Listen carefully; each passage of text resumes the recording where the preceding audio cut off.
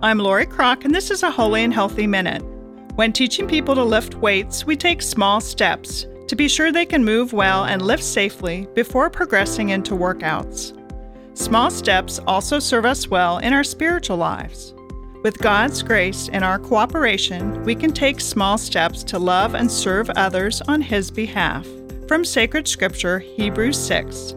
God is not unjust. He will not forget your work and the love you have shown Him, as you have helped His people and continue to help them.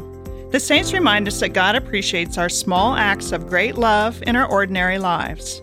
St. Anthony Mary Claret said, "Our Lord has created persons for all states of life, and in all of them we see people who achieved sanctity by fulfilling their obligations well."